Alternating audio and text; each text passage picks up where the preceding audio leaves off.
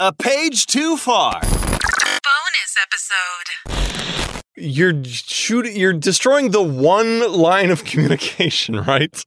Why? Yeah, you shut off the communications beacon. Yeah, like just whether it was intentional or not, we don't know. But disable weapons. I don't know. Something else. Do anything else. Don't shoot the one way he has to talk to you. Besides doing the Tom Cruise and Top Gun, flipping upside down and fingering you. No.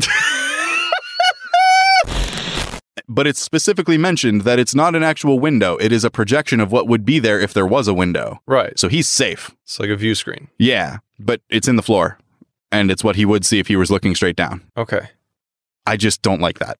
What? I have no reason for it. I just don't like. Okay. Put a camera on and put it up on a screen. Like, why do you have to have a hole where there's not a hole? If it's looking down and it's on the wall, then that's disorientating.